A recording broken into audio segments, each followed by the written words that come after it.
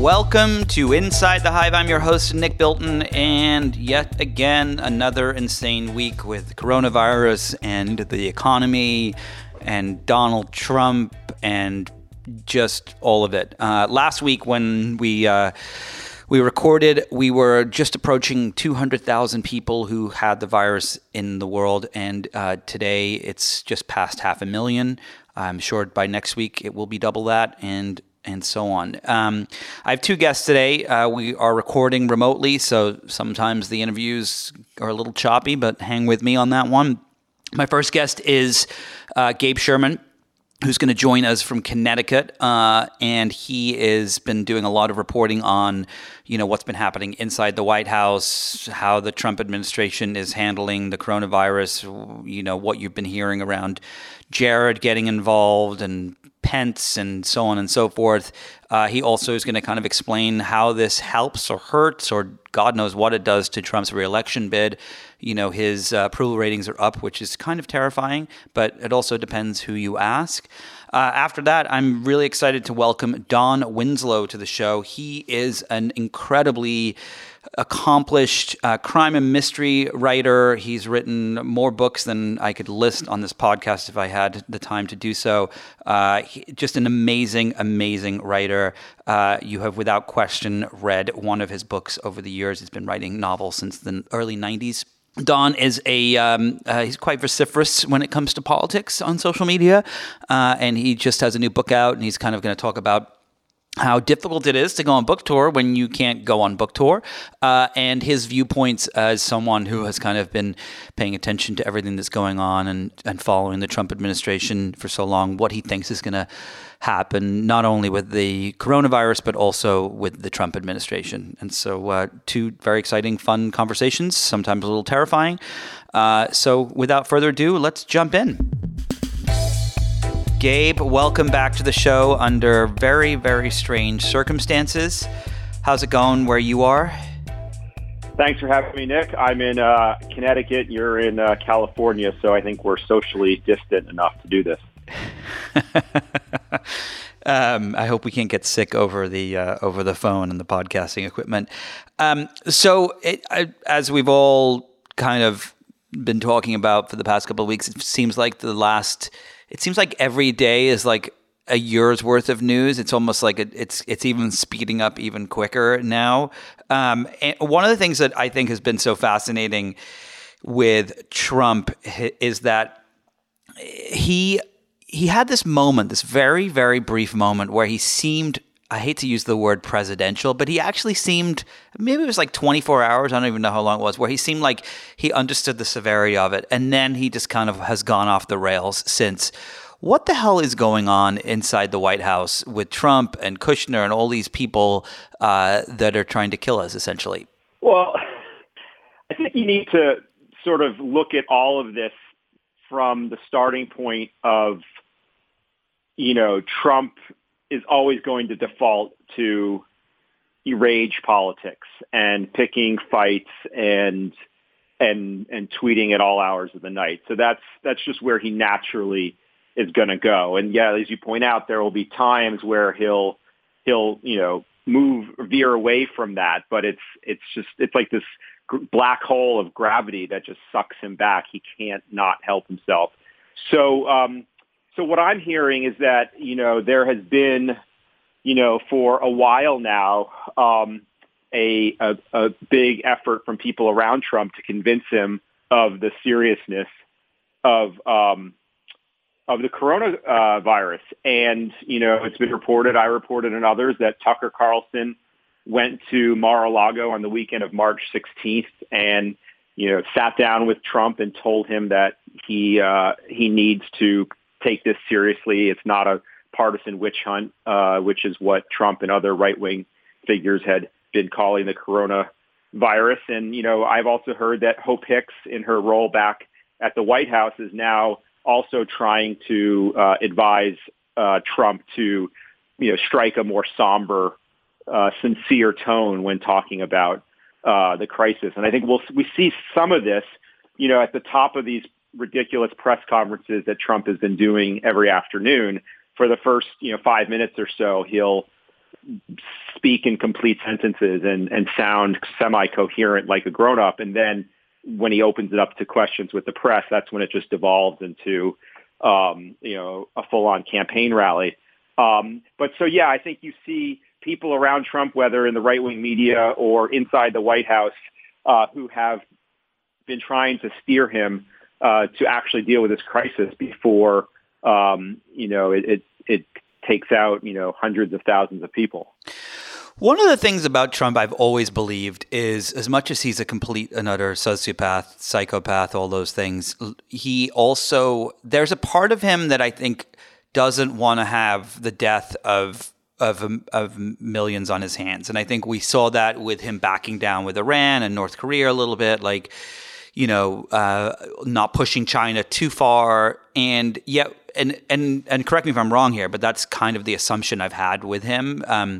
It's almost like the bully that picks on people until the person, picks back and then cowers a little bit. But it seems like with this, that's not the case.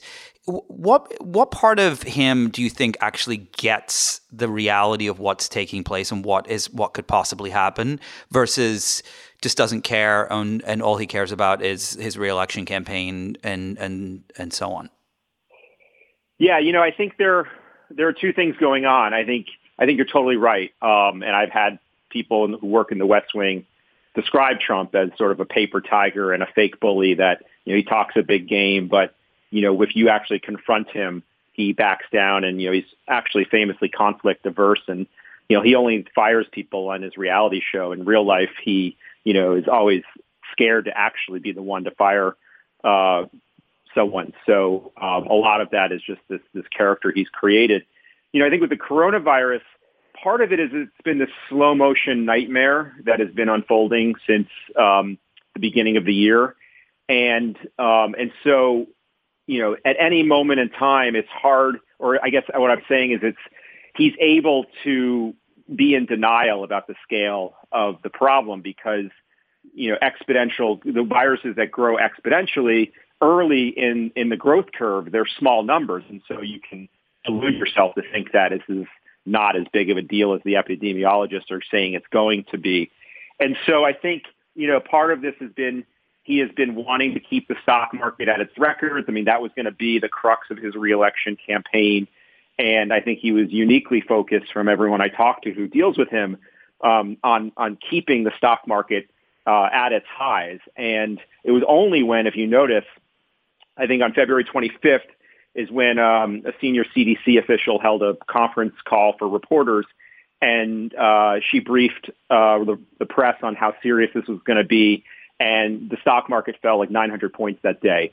And that was like one of the first, real days that Trump started to engage with this. That's when he convened the task force. He appointed Mike Pence to be in charge. And so, I mean, he touts his closing the border with China in January as like, this very early move.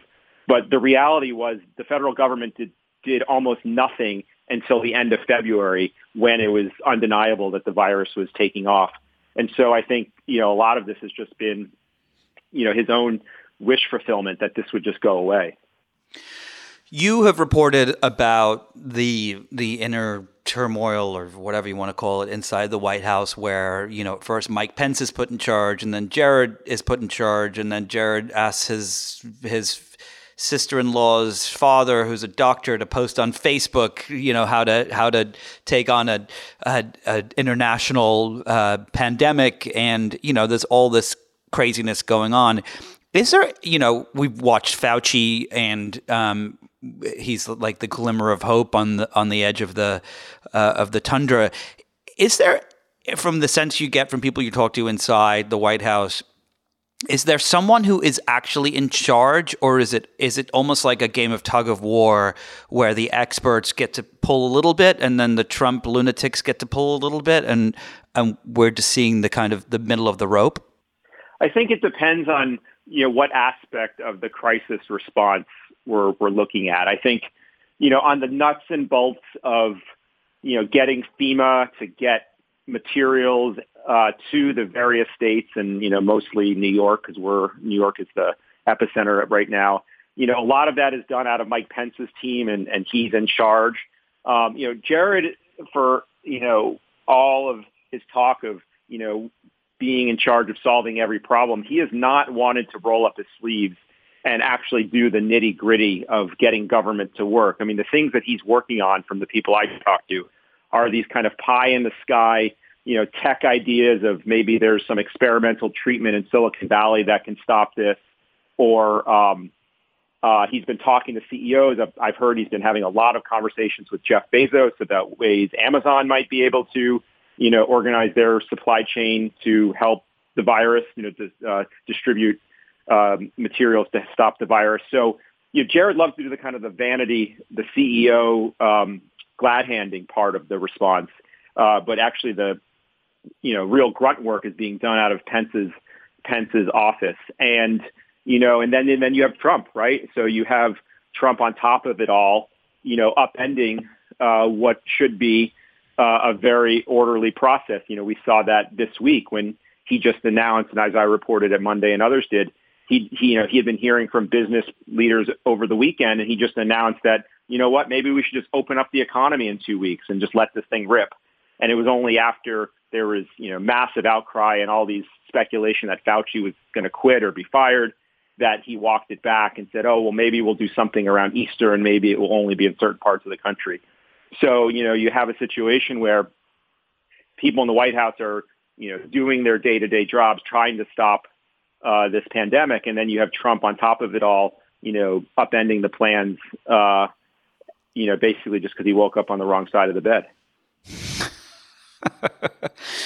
You have been tweeting a lot about and getting, those tweets have gone viral in certain quadrants of the world about how, these pressers that Trump is doing on a daily basis, which are filled with just complete and utter bullshit, how they've become almost like state TV, and some of the networks have been kind of struggling with what to do if they could, let's say some of the networks, excluding Fox, what to do when it comes to how to cover these. Should they cover them? Are they just doing what they did again in 2015, just giving Trump free airtime constantly?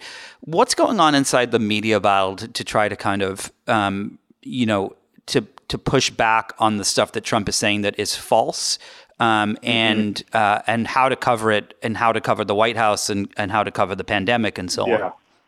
Yeah. So, at the top of this, I should say I'm a contributor to MSNBC and NBC. So, I'm not involved in any of their coverage decisions. So I'm just, looking at this as, both a journalist myself and as someone who's covered the media. And what I think is so devious that Trump is doing is that he has essentially hijacked the media system that we had for how governments communicate to the public during crises. I mean, we have a longstanding tradition in this country of the President of the United States addressing the nation during moments of great national import, and no one will argue with that. I don't think anyone would argue with Trump's ability to do that. That is perfectly within the mandate of his office, I think. But what Trump does that is so diabolical is that he then uses that platform, which is in good faith that the American people extend to him, and then uses it for his own campaign ends and starts talking about the 164 miles of the, quote, big, beautiful wall that he's built. Or if anyone else was in office during the coronavirus, we wouldn't have a country left. I mean, these have become surrogates for his campaign rallies. And it forces the media into this impossible decision, because if CNN or MSNBC would cut away from these, press conferences when they devolve into propaganda, they would be, bashed by the right wing as, biased and as, using their editorial judgment to censor the president. And so they're either going to get bashed by the right wing for not covering the press conference, or they're going to allow Trump to, spin misinformation by carrying it live. And I think both are terrible outcomes. But I think the media should not be worried about being attacked by the right wing. They're going to attack the media no matter what we do, not in good faith. And so I think producers should use editorial judgment. Once the president has stopped giving updates about the crisis, the first 5 minutes or so of these press conferences, have some substance to them. I think if he starts to talk about irrelevant things to the coronavirus response, I think it's perfectly within the mandate and the purview of the news networks to cut away and to fact check things that he has said. I don't think just because it's the coronavirus that we have to give Trump a free platform to talk for as long as he wants to talk on topics that don't have to relate to what we're all going through. One thing that's always been, I found fascinating, especially in this moment with the way the administration has kind of approached this from a media perspective, is that you kind of have a different voice from everyone. It used to be that, if Kellyanne Conway goes on Fox or MSNBC, or if Trump goes on, or anyone from any of the administration go on, they are constantly saying the same thing. There's almost like a pact of what they're saying. But yet, in light of what's going on now, you've got, just looking at I think it was yesterday alone, you had, NEC director Larry Kudlow saying that this is pretty close to contained and airtight on CNBC. And then you have, Trump at his press conference saying, we're going to open the country up again. And then at the same time, you have Dr. Fauci on CNN, and he's disputing both of them and saying, you don't get to make the timeline, the virus gets to make the timeline. Is it that there's kind of like a bit of a free-for-all, or is this intentional that they're focusing on trying to get different messages out? It feels like I think you really hit on this, and I think this is, and I tweeted this the other day, what I find really so terrifying about what we're going through is the fact that there is seemingly no coherent message coming from the White House about a orderly, methodical response to how we're going to get through this, generational crisis. And the fact that none of us can accurately say, and I cover Trump world for a living, and I can't accurately say what the thinking is inside the government because it's changing all the time, I think makes it so anxiety producing, at least speaking for myself, of just going through this as a citizen and not feeling like the leadership of this country has really a handle on what they're doing and a strategic plan for dealing with this. I mean, Trump is making decisions based on his, reelection prospects and his obsession with the stock market and his own magical thinking. I mean, I tweeted this the other day. Trump's family pastor when he was growing up in Queens was Norman Vincent Peale, who famously wrote The Power of Positive Thinking. And that book has become like a manifesto for Trump, and it's pretty much guided his entire philosophy, his whole life, of just pretending things are going to be great. And even if your casinos are going bankrupt, like, it's all going to work out.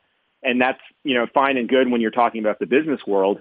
But when you're talking about, viruses that are going to affect hundreds of thousands, if not millions of people, this isn't all just going to work itself out. And you need to have a serious, coherent, methodical approach to dealing with it.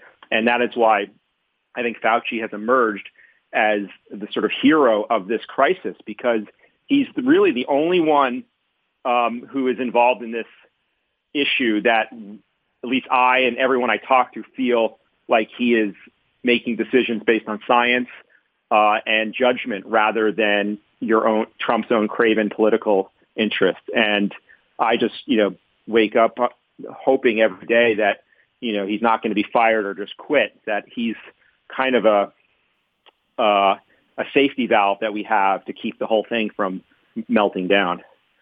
It feels like, he doesn't feel like someone who's going to quit. If he was going to quit, he would have done that a few weeks ago, or at least a week ago. But it doesn't feel like, I think that there's a kind of a little bit of a promise here that, that Trump doesn't feel like he could fire him. The backlash would be kind of astounding, right? Yeah, I agree. And I think he knows that. And there was both, on both of their parts, an effort over the last day or so to walk back the speculation that there was real conflict between them. I think, one thing I want to talk to is also just the counterpoint between Trump's handling of this and Governor Andrew Cuomo in New York. Because I think... Yeah, I wanted to talk about that, yeah. There is, and you know this because you're living out in LA, Hollywood has come to a standstill. And so, Americans are starved for new things to watch. And now we have these kind of dueling television shows. We have, the Real World show at 11 o'clock in the morning when Cuomo gives his press conferences about what's happening in New York. And then we have the completely fake fantasy reality show at 5 o'clock or 6 o'clock when Trump comes on. And I think just the contrast between those messages shows this kind of split screen world we're living in. And I've found, again, just as a citizen, Cuomo's press conferences to be, reassuring, calming. He tells us what he knows. He tells us what he doesn't know. He says he's relying on the scientists. And so that is what I think has been another thing to emerge out of this horrible time, is that, Cuomo has demonstrated himself to be a real leader. So last couple of questions for you. And one is in regards to that, to Cuomo.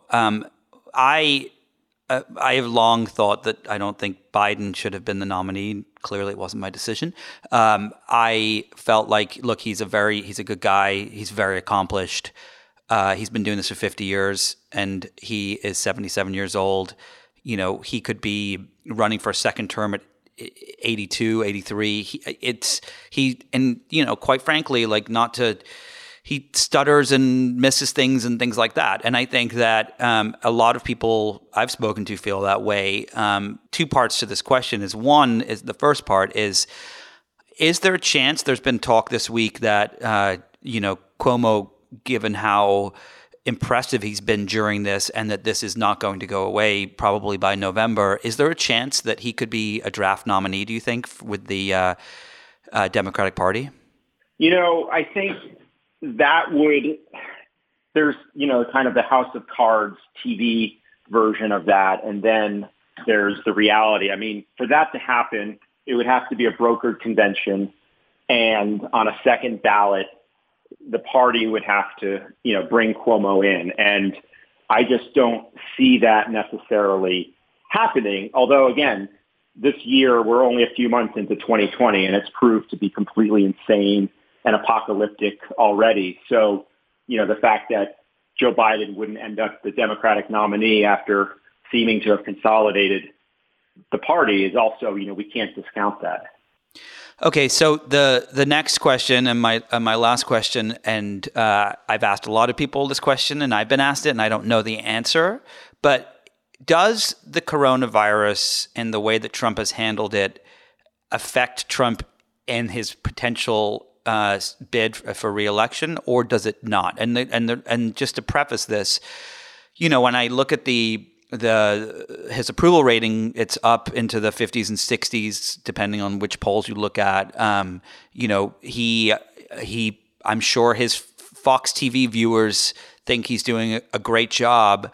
Do you think that this helps him win? Or, I mean, to me, it just shows, for a long time we had this, there was always this explanation, and people were tweeting it this week and sharing it, on Instagram and elsewhere, that the quote by Hillary Clinton, where she said, this isn't the guy you want in charge if you have a real issue that you have to deal with. And as we're seeing, this is his first real issue that he has to deal with, and it's a massive one.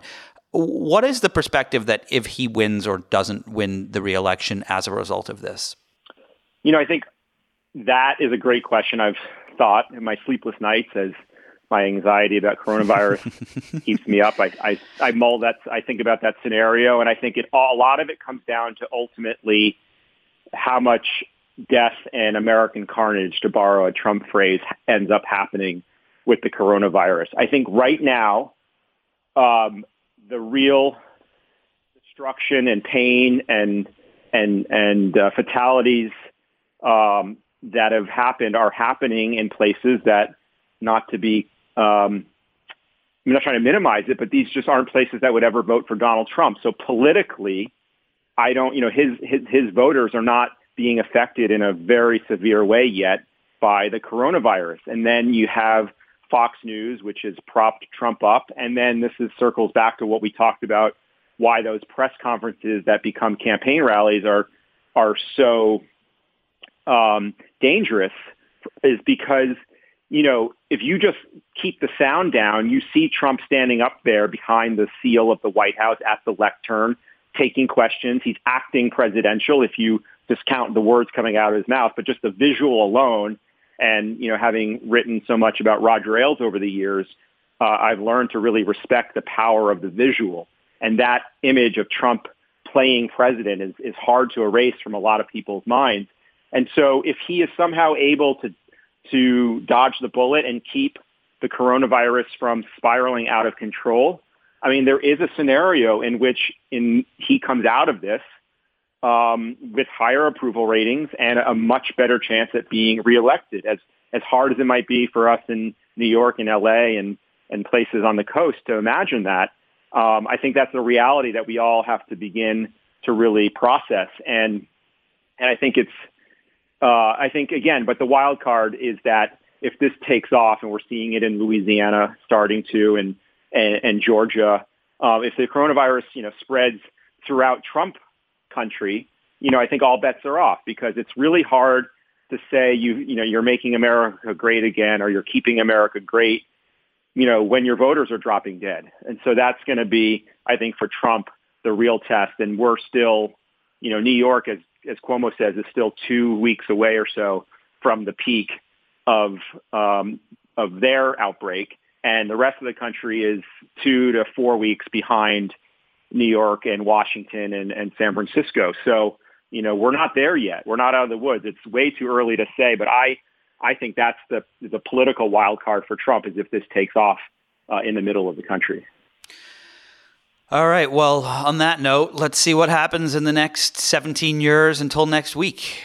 Gabe, thank you as always for joining us and giving us an inside look of what's going on out there, and stay safe. You too, Nick. Stay safe. Take care. You are listening to Inside the Hive with Nick Bilton.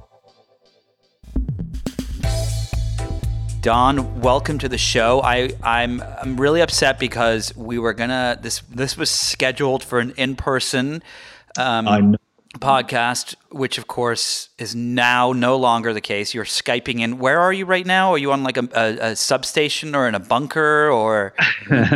I'm in a converted garage in rural Southern California, about a minute up a dirt road from my house, so the converted garage is my office. So that's where I am. And you're quarantined. You're safe. I am. All good. Yep. Listen, I'm doing what I usually do, is I sit here by myself and make stuff up, So to that extent, the quarantine isn't a lot different than my, regular life. So there's so many things I want to talk to you about today, and I want to get to your new book and your past books. Sure. But I feel we must begin where the news is, and it's an ever-changing, terrifying scenario that you probably couldn't make up if you had tried, and it's almost just surreal how quickly it's all taking place. And one thing that is so fascinating to me when I look at where we are now is how quickly, 10 days ago, people were still kind of going to work and restaurants, and now that is no longer the case. And yet you have an administration that is making very perplexing decisions. Right now, Donald Trump is talking about getting everyone back into the workforce and just getting everything going back again in a couple of weeks. Am I missing something about their approach to this whole thing? As we look at like the numbers in New York City, which are doubling by the day, there's 25,000 people that have it, hundreds of people dying. What do you think is going on? Listen, if you're missing something, I'm missing it too. I'm afraid that my interpretation of this is quite cynical, but I also think accurate, is that he cares more about the economy and how it reflects his own wealth, but also, of course, getting reelected on a strong economy than he cares about the health of the people that he swore to serve. So when you're obviously, anyone who follows you on Twitter knows you are quite vociferous about just how diabolical of a president Donald Trump is. Let's take a step back for a second here. And people ask me this question constantly, and they say, does this affect his chances of reelection? And it's like the one thing I don't know how to answer, because you still look at his approval ratings, they're still the same. In fact, some of them have actually gone up. We can kind of explore if that's just an anomaly or if that's a reality. But do you think that, when our side of the world is sitting there looking at this and we're saying like this has been handled diabolically, and his side of the world is looking at it, are they seeing that he's doing an amazing job? Do they forget the fact that he called it a hoax and believe that he didn't do that now because he's saying he didn't? Like, what do you think? How does this play out as far as his election bid goes? Yeah, are we at war with Eurasia or East Asia? It's positively Orwellian. I think it will affect his reelection chances. I do. I don't know. Listen, his hardcore supporters are his hardcore supporters, and it's like a cult. They will make whatever excuse that they need to make, or believe whatever they need to believe to reinforce their faith. But I think it will have an effect on those swing voters that voted for him in 2016.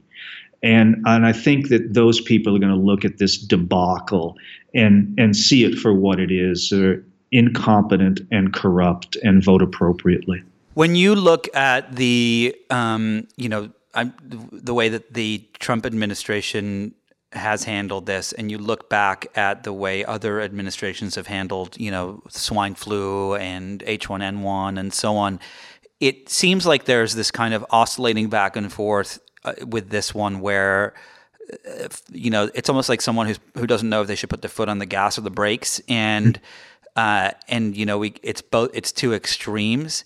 Do you think that there's the 1 minute where it's a hoax, there's the next minute where it is everyone's got to go inside, millions of people are going to die. It's the next minute where it's like, let's get the economy back to where it was and just kind of deal with the consequences. Do you think that the Trump can get people to go outside? I mean, I know if he says like, all right, that's it, we're all getting back to work, I'm not leaving my house. Like, does he have the power to be able to convince Americans to say, oh, okay, it's over, I'm going to go outside? Or is it just going to, I have this theory that like half the country would be like, oh, cool, I'm going to go outside, and the other half won't. And it's like, maybe that's our way we take back the Senate. Just kidding. But like, does he have the power to do that? Or how does it play out, do you think? I think he does have the power to persuade a certain number of Americans to go out there because he seems to be able to persuade them about just about anything, but also because it's a seductive argument. We all want to get out. We'd all like to resume our lives. We're all, nervous about the economy. What I would say, though, is if you're going to make a mistake, make it on the side of caution and not on the side of recklessness, because one is fixable and the other isn't. Go on about that and explain more. Well, if you make a mistake and say, hey, it's all right, it's all over, go out, go to restaurants, go to your jobs, go to amusement parks and breathe on each other, and you're wrong, that's an uncorrectable mistake. If you err on the side of caution and say, hey, we better stay in place for another few weeks or whatever it takes and shut down the economy and all of that, while that has serious consequences, those consequences are repairable, or reparable, I guess is the actual word. So if that's the choice you have to make, the binary choice you have to make, you make it on the side of caution. So to me, that's simple logic.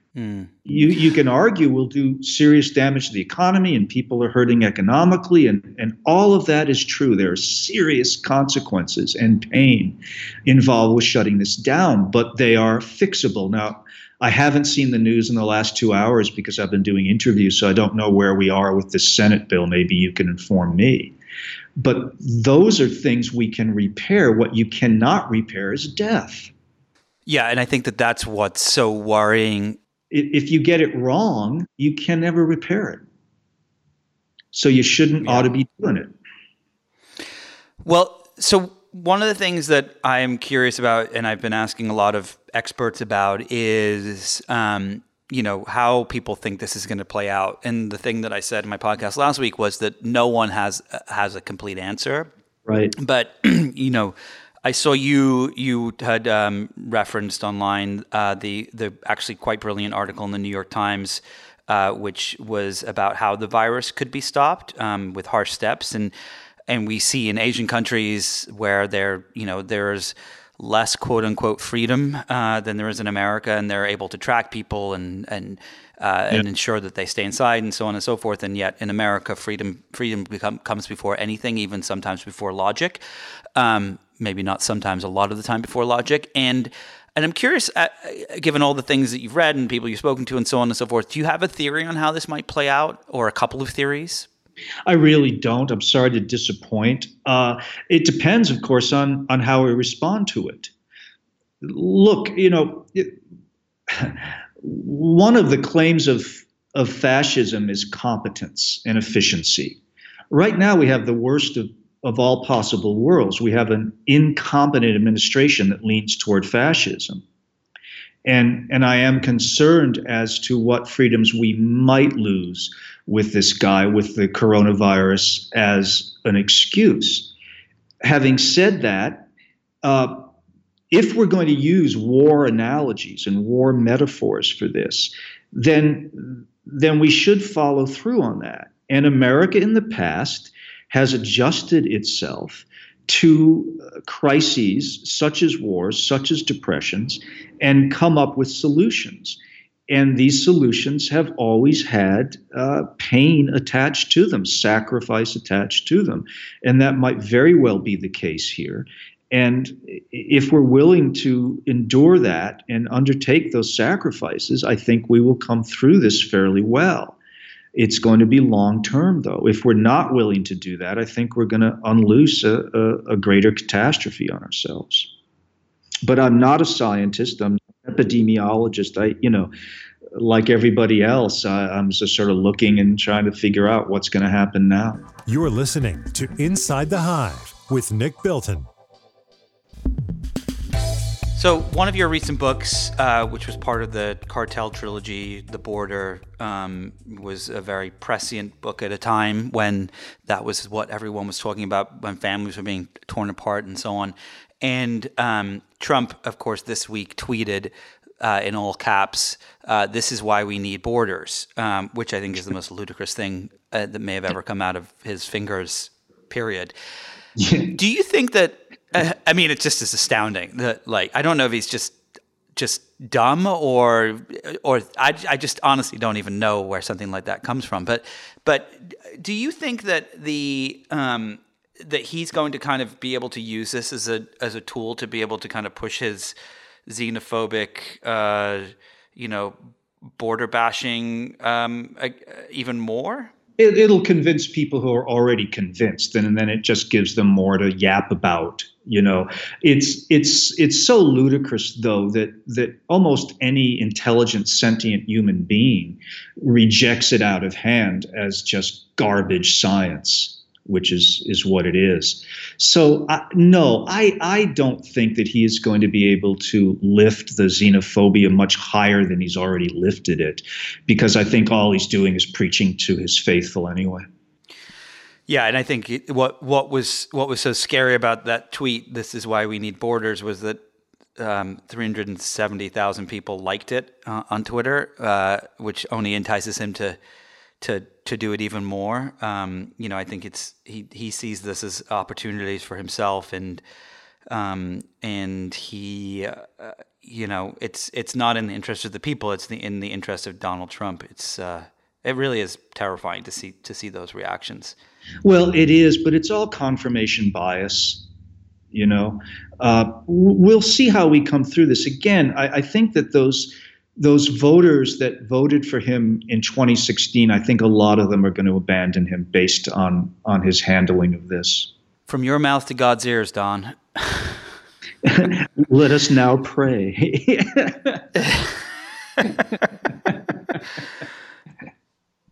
So you were about to go on a book tour, and for your new book, Broken, when this all kind of happened, and are you adjusting? I mean, I think that one thing that has been really interesting is, I don't know if it's a positive of this or it's just a sideways moment, but what's been really interesting, I think, is to see people who have been able to kind of figure ways around doing the things that they need to do. Some sad, some not.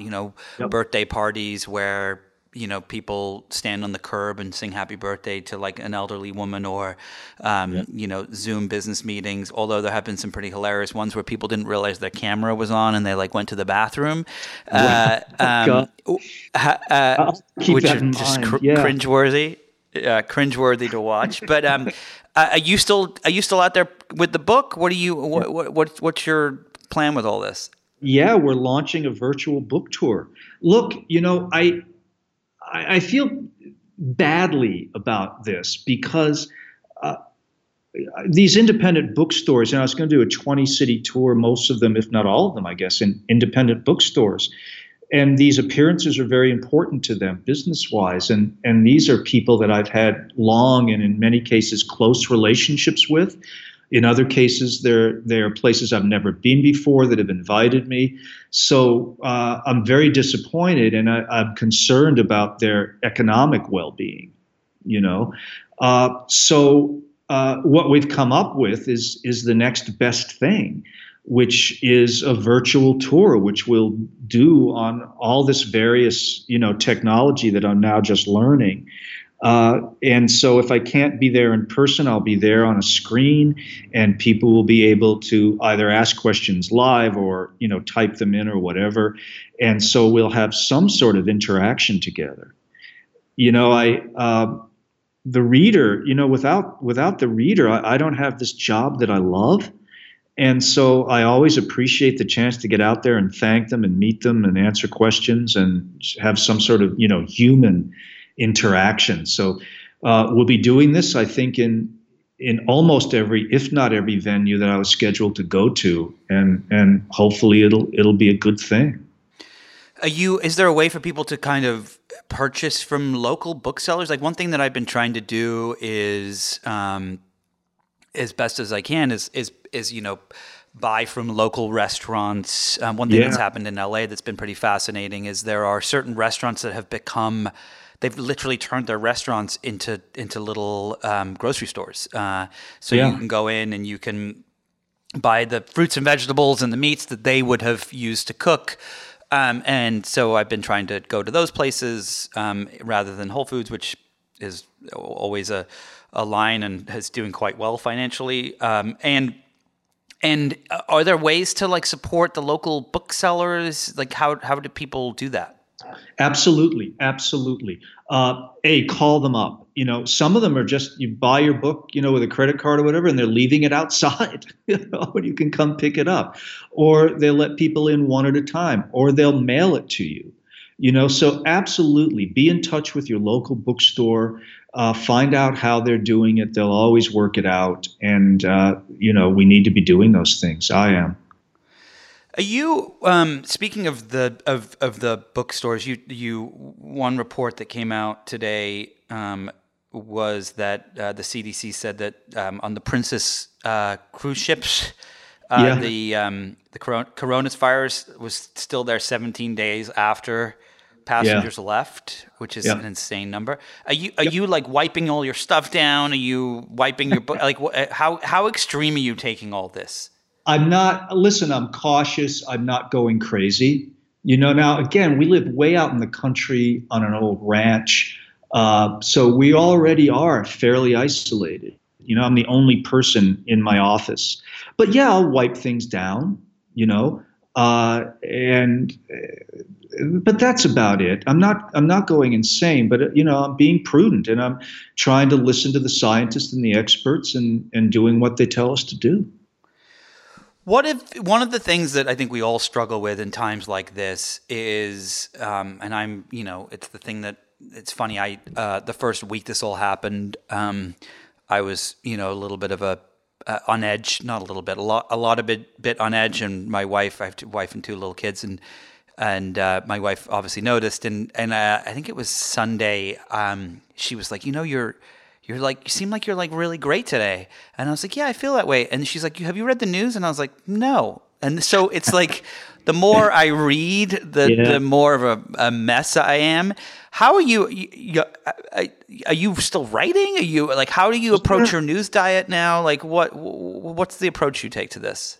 I take the approach that to the greatest extent possible, I live my normal life within these limitations. So I do what I always do. I get up 5-ish in the morning, and the first thing I do, although it's harder to do now, I find psychologically is I look at 5 or 6 newspapers, which is not fun, because the headlines are, always worse than yesterday's. And then, I go to work.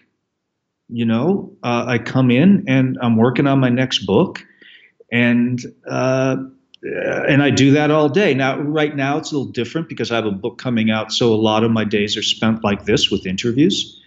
But other than that, and then I go home and I make dinner, and my wife, she's laid up right now with some knee surgery.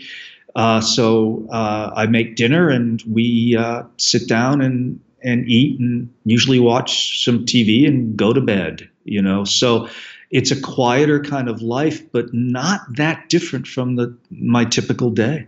So are you reading more or are you trying to like, it's the same as what you were before? Are you reading more as a result of the Trump administration too?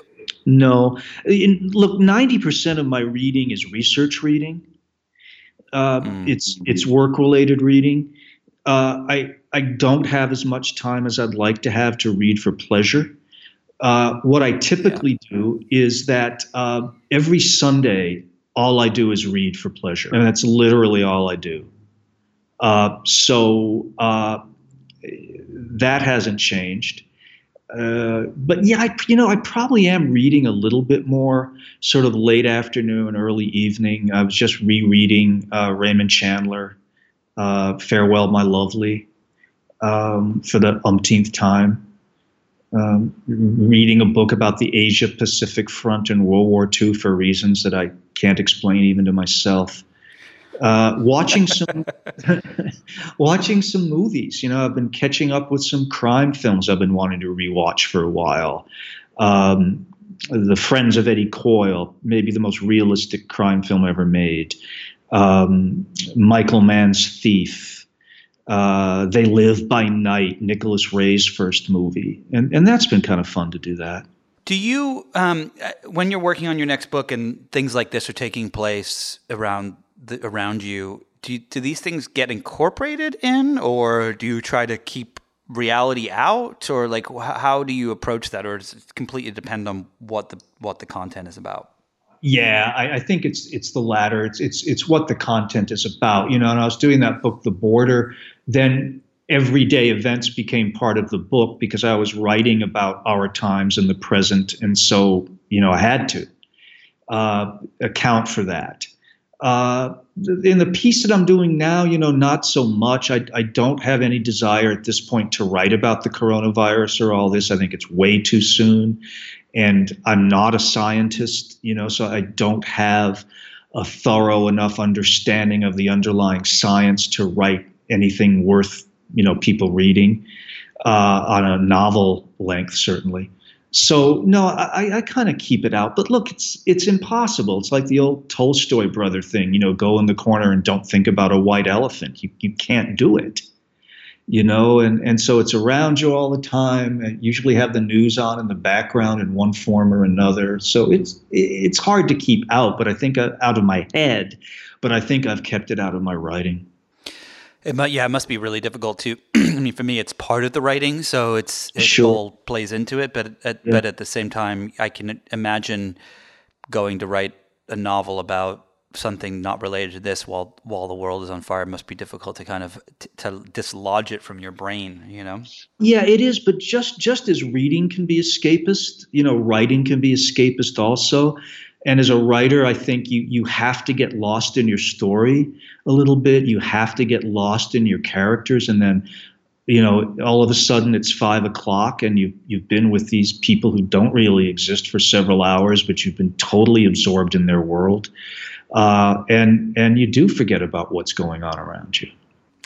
One of the things that's been really interesting about this moment in time is that, gives you a perspective on life that you didn't necessarily have before. Sometimes for some people, for a lot of people I know, it's like, we get so caught up in the like, got to get this done. It's like the rat race of these things and being home with your family and not being able to leave and things like that, I think, and also recognizing that you could get the virus and you could die quite easily, no matter what age group you're in, is sobering. Has it been that way for you, or were you already living your best life as a writer out in the country? Listen, I love the life I've been given. I've always wanted to be a writer since I was a little kid. I'm so grateful that the world has given me that. So basically, I've been living my best life, but yeah, I have been more aware because this is an existential crisis. And Saturday and Sunday morning, it's been pouring rain here most of the time, but it was clear Saturday and Sunday morning, and I did a walk that I haven't done often enough. Very, very pretty walk up this little dirt road near us. Did not see another human being, and really felt and appreciated the beauty of it, and reminded myself, you just need to make the space to do this more often. Now, the great thing about being a writer is that you can do those walks and those runs and things and still call it work, because a lot of times, the characters are still talking to you and you can think about the next chapter or rethink the last chapter. And sometimes I'm on these walks, creating dialogue and talking to myself, which, makes me look pretty strange, I guess. So I can kind of have my cake and eat it too. But I think you're really onto something. And if there is the, cliched silver lining behind this cloud, that might be it, that we might come to a greater appreciation of the more basic and therefore important things in life. Well, when my kid, who's now 30, was little, and I was working hard at being a novelist, I never shut my door, ever. And if he wanted to go out and play or toss a ball around or, go out and be Han Solo and Luke Skywalker together, I always put down what I was doing and went out and did that. Because my philosophy was that the world is not going to suffer if I write one or two less books, but he would suffer and I would certainly suffer if I didn't spend that time with him. And I feel the same way now, but I think that this crisis has a way of bringing that home to all of us. The other day, Jean, my wife, and I spent an hour and a half on a FaceTime with some dear friends in Rhode Island we hadn't seen for several months, and God, it did us a lot of good. Yeah, I've been doing that with friends of mine where we have Zoom dinners and drinks and messaging with people that I haven't really spoken to in a long time, and I think and just taking those moments to kind of the hardest part is of course getting away from the news, but yeah, and without question. All right, I have a couple more questions for you, and then we'll let you get back to your writing. You're 66 now, is that right? Yeah. You've been through. It happens to all of us. Don't worry. You've been through a number of presidents and administrations and so on, and have clearly felt very passionate about this one. More so than I think any, right? If I'm not correct, if I'm not wrong. Do you think that the effects of the Trump administration, are we going to feel those for years, for decades? Do you think he's going to win again? I mean, where are you with him right now and this administration? The damage that he has done to this society in 3 short years is enormous. In terms of our psyche, in terms of our relationships to each other, in terms of our international relationships, I think that those effects will be felt, unfortunately, for decades. To answer the second part of your question, I think he is going to lose this election. I think he deserves to lose this election. I think he has to lose this election. I think it's an existential issue for this country because I cannot imagine what we would look like after 4 more years of this incompetence and corruption and incipient fascism. So I think that we, if I may, will win this next election. We have to. Are you doing anything particular to try to help that? Are you going to go? I mean, I don't think we're allowed to knock on doors anymore, but if we are at some point, is there anything that you're going to try to do to push this forward? Donated the maximum allowable to the likely candidate, and we'll see what happens in November. I will do whatever I can and whatever I'm able to do. Well, I hope that it's funny. Most people I speak to with a very pessimistic, oh my God, that they don't think that they think he may win. This was also before the coronavirus, so. I think that I think he's in a very difficult situation because he wants to try to get the economy back to where it was before the election so that he can run on that. That was always the thing everyone said. They said, if the economy is good, then the Democrats will probably lose. And if the economy starts to slow down, then the Democrats could actually win. And it didn't just slow down; it hit a wall at 150 miles an hour. And I think that he's in a situation where he cannot get it back to where it was, and if he tries to push it too quickly, he could end up killing a lot of people. And so, it's not. I just don't think that. I don't think that he's in. It's for the first time. I think he is in a situation where there's no right answer, whereas before I think he had lots of different answers. But I think I hope you're right. I truly, truly do. Well, listen, I agree with you on that analysis.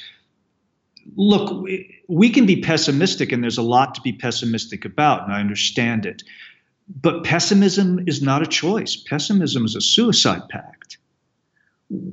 If you think everything is going to go badly, how do you get up in the morning, and what do you do if you do? And so pessimism's easy, and I fall to it more than I'd like to admit. But it's not a choice that we can make. It's too irresponsible to make that choice, just to throw our hands up and give up and feel sorry for ourselves. I'm sorry, that's not acceptable. We can't do that. And we have to do what we can do to achieve the outcome that we need. Yeah, totally agree. Don, thank you so much for taking the time today. This has been a great conversation. Tell people where to get your book so that they can get it at the right places and help support these little bookstores. Like, how do they go about doing that? Yeah, go on Google, see what your local bookstore is, and give them a call. Or go on their website, and I'm sure they'll be happy to sell you one of my books. And when this is all said and done and we're allowed to socially interact again, we will have you back on the podcast in person. Thank you. For a longer, more in-depth conversation. I would love that. Please invite me. I'll be there. Thanks to my guests today, Gabe Sherman and Don Winslow. If you enjoyed these conversations, be sure to listen and subscribe to other great episodes of Inside the Hive with Nick Bilton. You can find these on applepodcastradio.com or anywhere you get your podcasts. And don't forget to leave a review while you're there. Thanks to the folks at Cadence 13 for their production work. And thank you, of course, to all my sponsors this week. Please support them the same way you support this podcast. Stay safe out there. Wash your hands. Don't go outside. And stay nice and cozy and self-quarantined. And maybe go listen to some more Inside the Hive podcasts. I'll see you all next week.